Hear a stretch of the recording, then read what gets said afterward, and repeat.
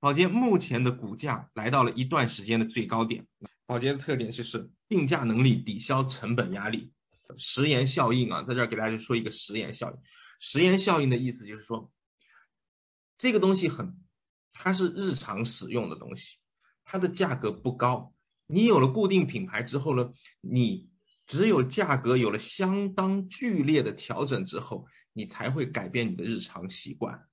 就叫食盐效应。刚才举过例子，这个食盐1块钱一袋，你买咸得很这个公司，它变成2块钱，你还买它。海飞丝飘柔这些洗发水，它原来的价格是，比如说人民币多少钱啊？15块，或者说在澳洲，比如卖一瓶洗发水10澳币，那你原来选定了一个牌子，它现在涨了50%，变成15澳币，你会不会买它？你可能还会继续去买它。只有它变成150块钱，它的这个产品定价了上了一个 level 之后，上了另一个等级之后，你才会再去购买它。所以这就是我们说，它在中间周三公布了财报之后了，我们发觉它的这个供应链中断，成本持续上升，不过它的价格仍然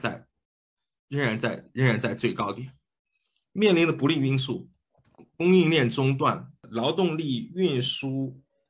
原材料成本持续上涨，但是仍然没有抵消过第一条，这个是最重要的。第一条就是我的定价能力很强，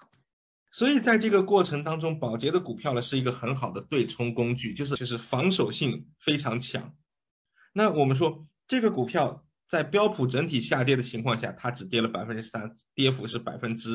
是标普的一半。那最近一段时间，美国的通胀来到40年以来的最高水平，二手车然后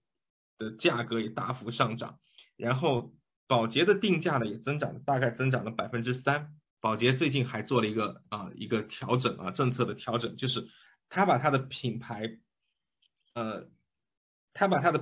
的这个产品逐渐缩小，它精简了组织结构，把过去5年里边100多个这个产品呢精简到65个，专注于利润最高的几个产品，就是谁赚钱他做什么。